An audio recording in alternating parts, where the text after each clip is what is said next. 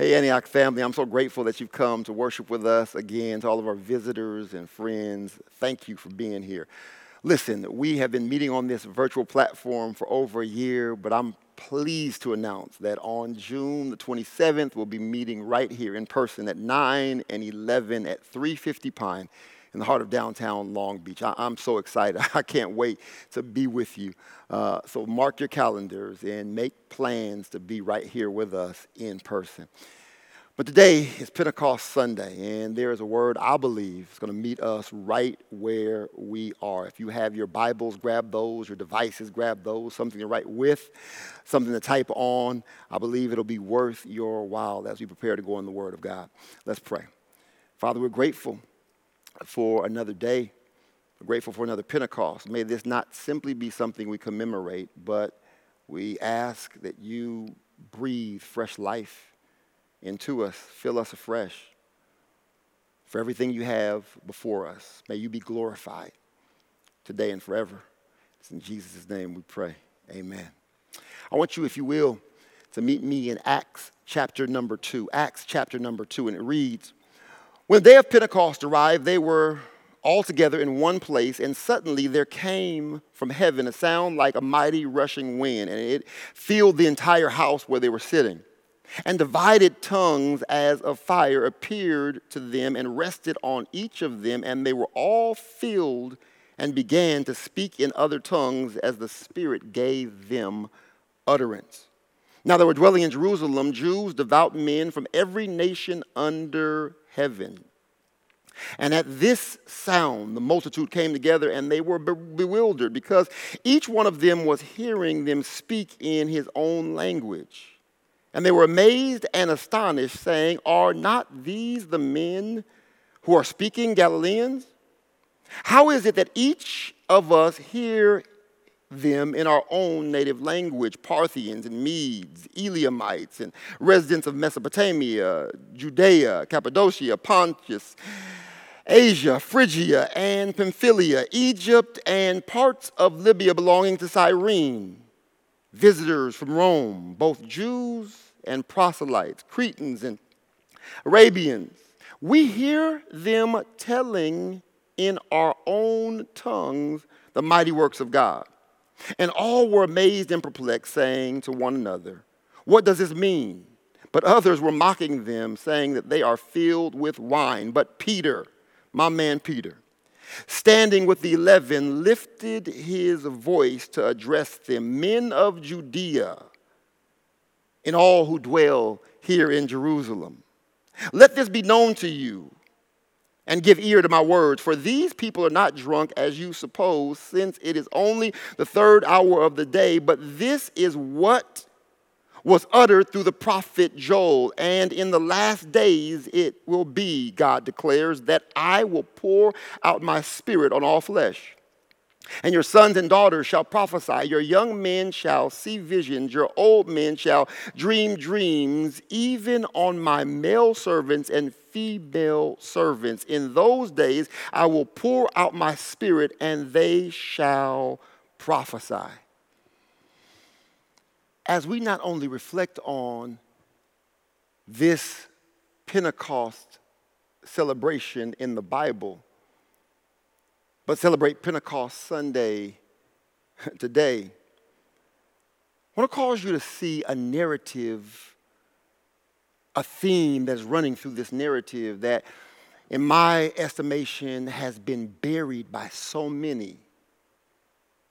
I want to challenge you today to hear and see an emphasis that rarely comes to mind when we think about Pentecost. Pentecost being 50 days after Passover. And here there was significance because Jesus told his disciples that the Holy Spirit was going to come and fill them, empower them to do everything he commanded them to do.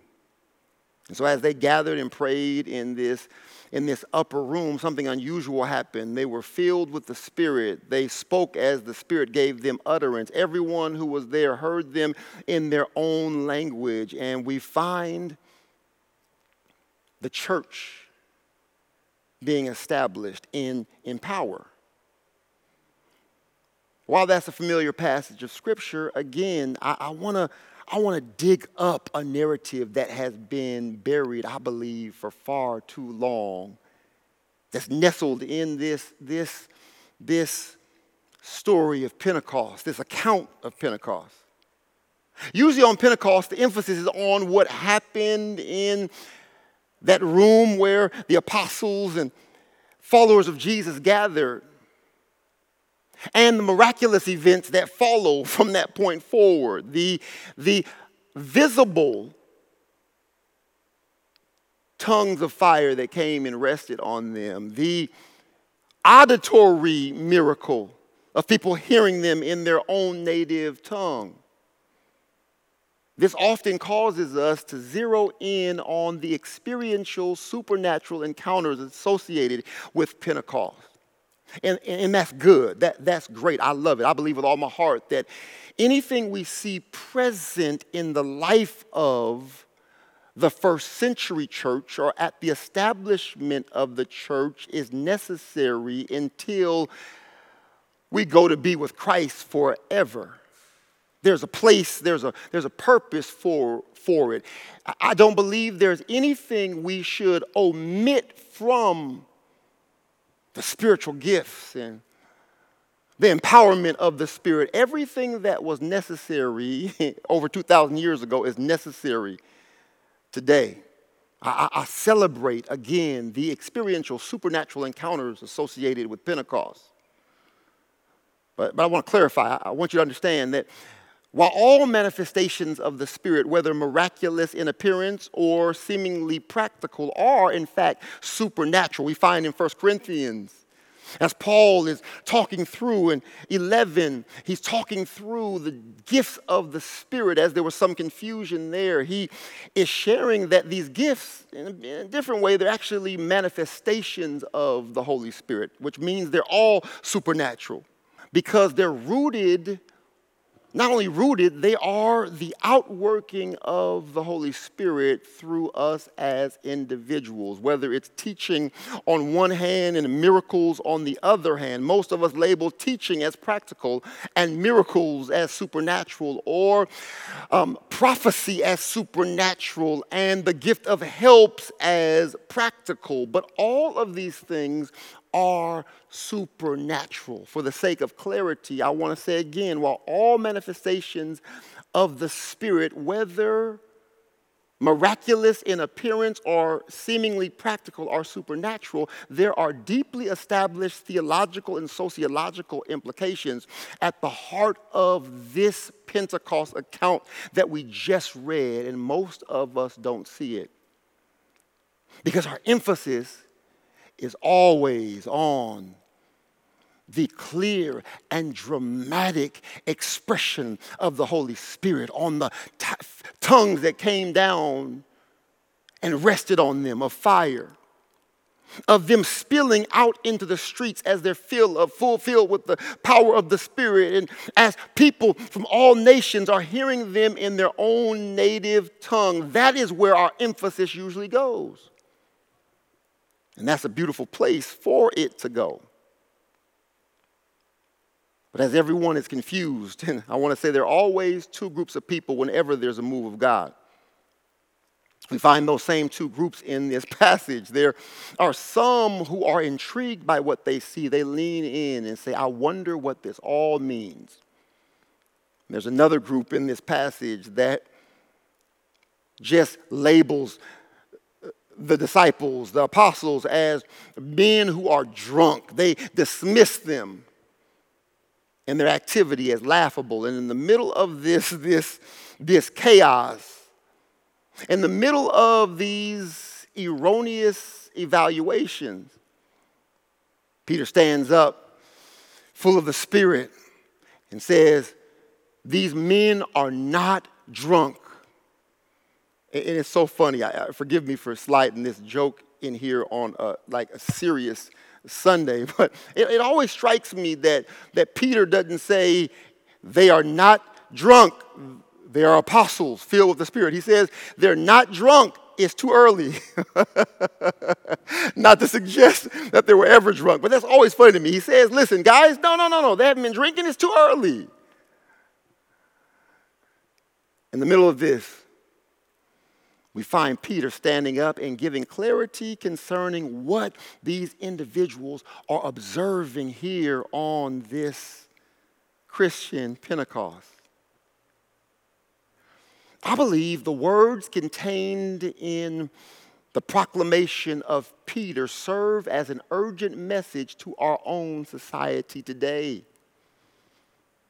that will reframe life as we know it based on the words and intentions of the Messiah and the presence of the Holy Spirit. As Peter stands and speaks, he speaks forward or speaks forth the oracles of God. He makes sense of the mess. He contextualizes what's happening.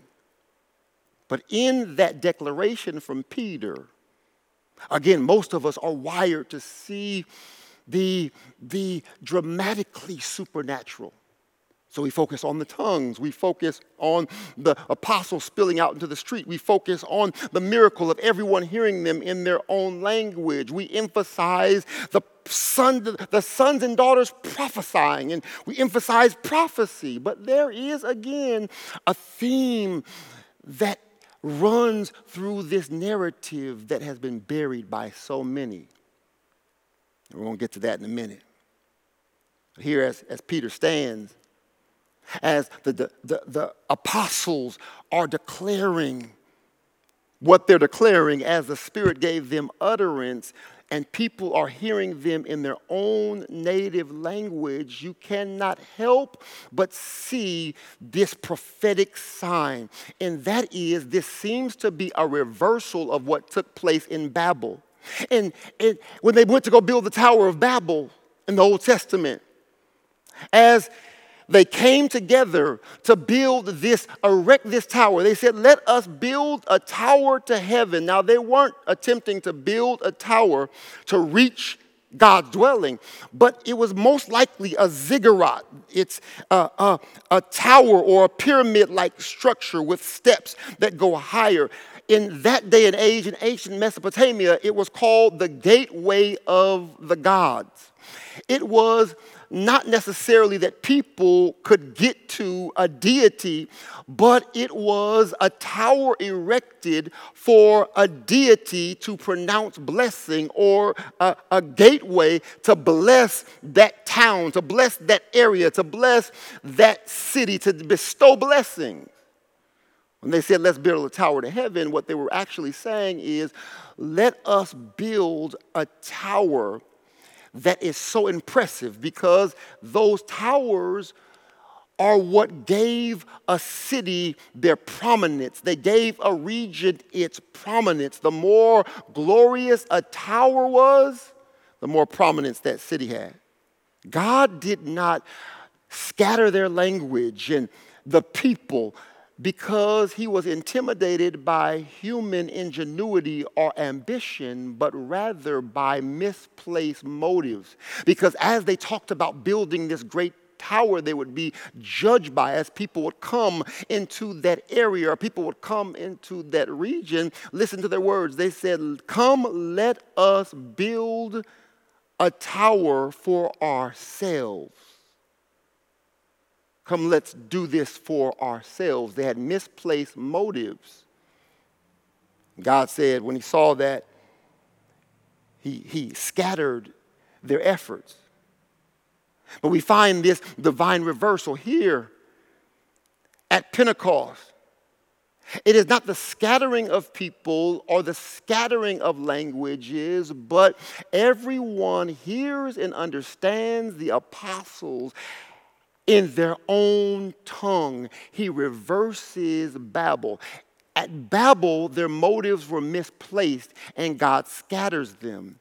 here at Pentecost as the apostles gathered together, the disciples gathered together to pray, to seek God, to wait on the promise of the Holy Spirit. He saw the motives and intentions of their heart were pure, and he releases what he had promised. And this time they are not scattered, but they are gathered. When they spill out into the streets, everyone is able to miraculously hear them in their own language, which shows God now is blessing supernaturally the work of his servants. He's establishing his church. He's fulfilling his promises. Peter's message gives us the corporate heart and intent of God and giving us the presence of the Holy Spirit. And if you look carefully enough, you'll find again that theme in this groundbreaking message from Peter. And it's not one that is simply pointing to the things we emphasize as it relates to the apparently supernatural, experiential, dramatic manifestations of God. While all that is necessary, those dramatic manifestations were meant to not only point to something, but to set certain things in order. While it was dramatic to mark the infilling of the Holy Spirit, the Holy Spirit didn't just come to put on a show. The Holy Spirit came to accomplish the work of Jesus Christ. The Holy Spirit came to dwell in us, to carry out the work of God in and through us, to give us the ability to accomplish what would be impossible for us to accomplish by ourselves, in and of our own strength. And some of that has to do with healing the sick. Some of that has to do with the gifts that we spoke of. Some of that has to do with those things we normally emphasize when we look at this. But it also has to do with setting things that are out of order in order. It also has to do with the establishment of the church. It also has to do with the ability to love people that offend you. It also is tied to, again, the sort of resilience needed to push against adversity. There is so much that the Holy Spirit's presence brings. I can go on and on. I could speak all year long about the power, the presence, and the person of the Holy Spirit. But I want to lift a few things out of this passage, out of Peter's message, I think are relevant for us today. And these things have been obscured. They have been eclipsed by other themes in this second chapter of Acts. As I shared, some of them have even been buried.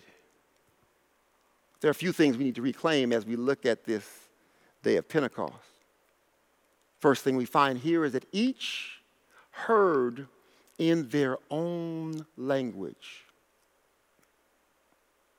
The language gaps that segregated them were temporarily removed to serve as a prophetic symbol for the unfolding of the future plans of God. I want you to see this. There's something in the fact that they heard in their own language, and for the first time with one declaration, they were able to understand in their own native language. Yeah, this was to mark a reversal from Babel. But it was also to serve as a telltale sign of what God wanted to accomplish ultimately. We emphasize often the language, tongues, and miss the prophetic statement. And here it is, that barriers are being removed by the presence of the Holy Spirit. Let me say that again. Barriers and the dividing lines and things that separate at the coming presence of the Holy Spirit, or where there's the prominent presence of the Holy Spirit, one of the things that we should see manifested, not only at that moment, but throughout history, should be the removing of barriers and boundaries that keep us separated and segregated and siloed. Verse 17 says, not only were they able to hear in their own language, listen to what verse number 17 says. It says, Peter looks back at the prophet Joel and says, this is that which the prophet Joel, this is the tangible happening, the tangible manifestation of what Joel was talking about in the Old Testament. He said, I'll pour out my spirit on all people. Watch this theme.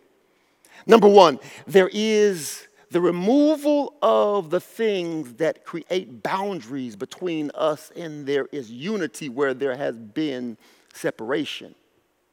Here he says again, notice the theme, I will pour out my spirit on all people. God not only desired for there to be the closure in the language chasm, but the eradication of hostility with regard to the cultural divides. Now, I know what you're thinking. You're saying, Pastor, you exaggerating that, because these were all devout men. They were actually coming for, even though they were in different places and spoke different languages, they were coming to observe this high holy day, Pentecost. They were all devout people already. They just spoke different languages. I get it, but I believe with all my heart this was a telltale sign. Because this was later, it was more expressly declared to Peter in Acts 10 when he had his vision. In Acts 10, he had this vision, and when he sought understanding concerning the vision, God was giving him a snapshot, a picture. He says, don't call unclean what I've called clean. There are those outside of our Jewish camps. There are those outside of the called out, chosen people of God I'm getting ready to bring into this fold. Yeah, Peter, I'm breaking down the wall of hostility, not only in between people and God, but in between individuals. Jews and Gentiles are going to be one in Christ. The promises, the great and perfect promises, not only of eternal life, but life here in life more abundantly right here on earth, will not only be extended to people that were historically my chosen people, but they will be extended to everyone. Paul's message was to target the Gentiles directly. And here we see in seed form what will begin to happen in the life of the church from there forward. He emphasizes the idea that the Spirit of the Lord will be poured out on all people. There is our thread of commonality. This is not only about the dramatic supernatural encounter, but notice this theme of unification. Notice this theme of hostility dropping. Notice this theme of God's Spirit being poured out on all flesh. It's important to note here that this is not the shedding of distinct cultural identity, but the removal of the sort of religious pecking order and sense of priority that leads to social conflict. He said, listen, when the Spirit of God comes, y'all are not secondary or second-class children of God. There are no second-class children of God. There are no insiders and outsiders. And for all of those that are dealing with a chosenness complex, let me help you out real quick. As it relates to God, all of us are chosen by Him, grafted into the family of God. It doesn't matter your ethnicity, your language. He shows here that He will pour out His Spirit on all flesh. It is a missing narrative of Pentecost. No one people group would serve as the bearers of God's promise or power. People are still getting this tripped up today. depending on your political party. Some depending on your race. Others depending on the nation you're a part of. You assume and we speak about the blessing of God just resting on an individual or a person or a group or a particular nation. But what he's saying is, listen, everyone has a right to this. Everyone can get in on this party. Everyone could be a part of the family of God. You have no right to look down your nose at anyone who is in the family of God. You are not more spiritually pious based on your ethnicity. Because he pours, he says now here, his spirit on all flesh. Let's dig up. Let's brush off. Let's allow that narrative to emerge that's been buried. I praise God for the hearing miracle. I praise God for the Spirit giving them, allowing them to speak as he gave them utterance. I appreciate all of those things. I appreciate the emphasis of prophecy that emerges from this scripture. Those of us who love all that God has have tended to do. But as we've celebrated those things, we've caused or allowed the radiance of all those things to overshadow or to blind us to what's plainly stated here. There is a theme. There is a theme. That there is no cultural superiority. There is a theme here that Spirit will be given liberally on everyone or to everyone who names the name of Christ. Verse number 17 also says this. Listen to notice this theme, notice this thread. He begins to do the same thing in categories. He says, your sons, not only would your spirit be his spirit be poured out on all flesh. He needs to clarify and specify. He gets even more specific here. Because there are some that don't hear that the right way. God says, I'm going to pour my spirit out on all flesh, and we assume that there are different measures depending on whatever our hang-up is. And some people's hang-up is not ethnicity. Some people's hang-up is gender. That's why I love what he says here in verse number 17. He gets more specific. Just in case you need me to clarify, he says, both your sons and daughters, men and women, he says, would prophesy. This is both significant and radical for that time. He says some of those categories we have are broken down. The assumption that men, you have the market cornered on this thing. He says, I want you to understand as it relates to the pouring out of God's Spirit and the ability to declare his oracles, to prophesy in authority. He said, listen to me, both men and women will receive it. Or both men and women will prophesy. While there were 4 in the Old Testament, 5 in the New Testament, counting Philip's 4 virgin daughters.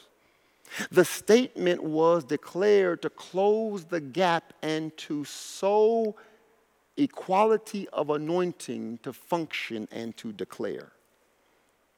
For those who still have a problem with women standing to declare in the church, note that prophecy is standing to declare the authoritative oracles of the living God. And if you think you're standing in your maleness, let me remind you, none of us are standing in our own authority, power, righteousness, or gender expecting things to move or power to be released. But it is the authority of Jesus by the power of the Holy Spirit that anything God is building is released.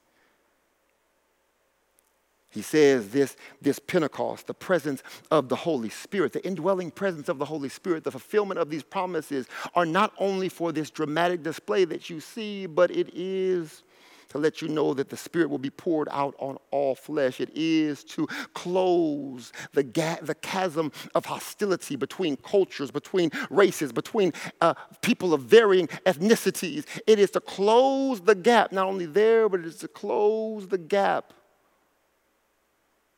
or to empower both men and women to stand flat-footed to declare what thus saith the Lord. Your sons, your daughters will prophesy. We're almost there, but let's go a little bit further in verse number 17. He says, young men will see visions and old men will dream dreams. What a beautiful kingdom sight. He hits language difference, cultural difference, gender difference. But now as we look at this, he speaks to a multi-generational and intergenerational vision. One of the challenges with so many of the so-called new movements is that they don't leave room for old people. Let me say that again. One of the challenges I have with so many of the new movements is that they don't leave room for old people. And that disposition is never God's will. As long as there's breath in your body, there should be a place in the kingdom of God for you. We've got to stop pushing our elders aside. We've got to stop pushing those who are not where we are in their journeying with God aside. Notice the nuance in the passage. Young and old. They both have function, but it's not the same thing. We get into a lot of trouble trying to get various generations doing the same things without requiring all to evolve. He leaves room for young and old, but makes it clear that the young have vision, the old have dreams. There is a difference in what they are receiving and contributing, but there's a place for both. You know, I remember growing up, not growing up, but in my teenage years, there was so many, every youth conference that was happening, they talked about the Joshua generation, the Joshua generation, the generation that, if you remember the biblical narrative, as they were coming out in Exodus, they wandered the wilderness with Moses. Moses dies, and Joshua is the one that leads them into the promised land. So every youth conference, they used to say, this is the Joshua generation. And I understand that symbolically. But practically, let me just clarify this for you. Both Caleb and Joshua were senior citizens. More accurately, we can call our next senior citizen conference the Joshua generation. Because the Joshua generation was not just a group or a couple of, or a leader who was young leading people into a new place, into the new thing God was doing, but it was an old person or an older person leading the children of Israel into God's new thing. Did you get that? It was an older person leading the children of Israel into God's new thing. Caleb and Joshua were senior citizens. Your ability, I want to say this, and I want you to hear me. Your ability to remain relevant has little to do with your age and much to do with your ability to continue to follow God into new territory with fresh faith. Yeah, that's what they did. Their bodies were aging, but their spirits were vibrant. One of the things that kept Moses in the wilderness and didn't allow him to go in the promised land, the Bible said his eyes were not dim nor his vigor abated. He could see well and he was strong. What kept him from going into the promised land was not that he was a senior citizen and God wanted younger people to do it. What kept him from going into the promised land was that he kept trying to use old methods for new places. God told him the first time, speak to the rock, strike the rock, and water would come out. The second time he told him to speak to the rock, and water would come out. He tried to strike the rock the second time. He brought his old method into a new place. God said, I can't use you up here. It wasn't his age. It was his spiritual rigidity. But Joshua, as a senior citizen, leads the children of Israel into the promised land. because he continued on hearing from God, moving into new territory with fresh faith. Here, as Peter's standing giving this message in the book of Acts, he speaks not only to cultural divides and to gender divides, as he declares we're one in Christ, but then that the Spirit will be poured out on all flesh. He says there's a place for both the young and the old in this new thing that God is doing on the earth. I wish I had time, but that's why I love my church. That's why I love this house, because we have folks who are up in age, but they are open to the Spirit of God. We have young people that are stuck in their ways, but old people that are approaching new places with fresh faith, and God will always keep a place. God will always use you. God, it may be different than what he's doing with a younger generation. He may give them visions, but there's still a place for you to have your dreams. What is our theme again? He shows us that there's a place for both the young and the old alike in the household of God and in the kingdom of God.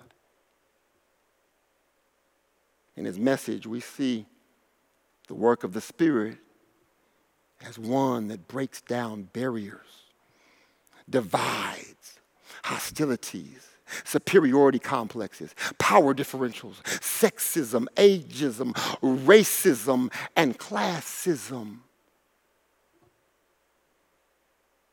Yeah, well, I praise God for the power of Pentecost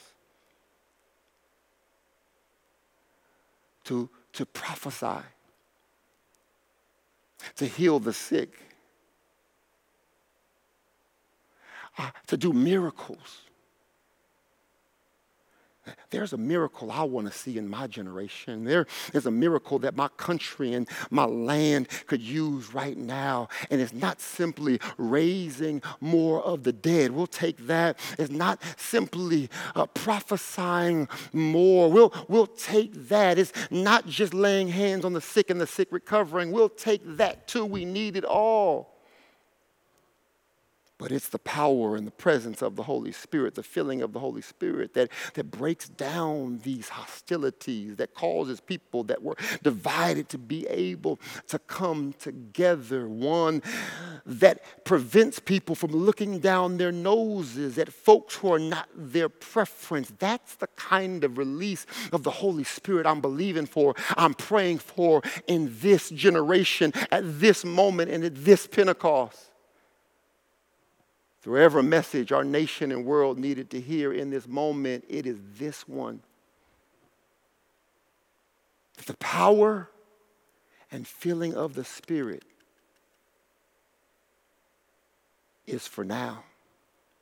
And it's not only for working miracles, speaking with divine authority, healing the sick and the brokenhearted, but also for closing divides and making us one, not only in spirit, but in practice. And so, Father God, we ask on this Pentecost that you fill us afresh. God, you didn't just fill, as we look at the book of Acts, your people on one occasion or one time, but they are to be filled continually by your presence, to be filled to fullness in you. We need your power. We need your power to give us wisdom beyond our own learning. We need your power to give us clarity and accuracy of speech. We need your power to recall your words, just the right words in our moments of need. We need your power to remind us that we're not alone. We're sons and daughters of God. We need your power to prophesy boldly. We need your power to teach and to preach. We need your power, Father God, to do the work of the ministry. And we need your power to love one another as you've loved us. We need your power to draw us together When polarizing forces are seeking to pull us apart, we need your power. When internet algorithms have become proficient at causing us to hear in our own silos and echo chambers with confirmation bias, Lord, we need you to break in and bring unity. We need you to supernaturally break in and cause us to connect where there's been disconnection, to see truth where there has been lies. We need your power and your presence to break down oppression, sexism, ageism. That everyone that has breath in their body and belongs to you know that they have a place in the household. There are no VIPs and cheap seats. There is no coach in first class. But your declaration was that you would pour out your spirit on all flesh without discrimination. Now may the same spirit that fills us all cause us to do likewise. And we'll give you glory for it, God. Honor and praise in Jesus' name we pray. Amen. Now, if you're listening and don't have a church family, church home, we would love for this to be your church family, your church home. I would love to be your pastor. And I'll connect you, we'll connect with you while you're still watching online.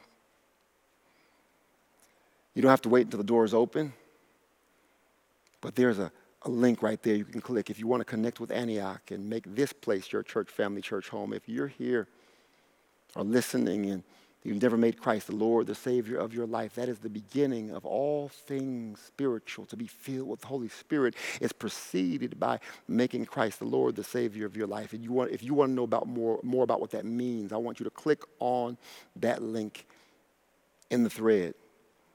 Then finally, if you need prayer, have any prayer requests, we pray 7 days a week. We have a prayer team that is committed to praying for you. You just click on that link, fill out your information. They're not going to bother you, they're not going to harass you, but they're going to commit to praying until something changes. So until next week,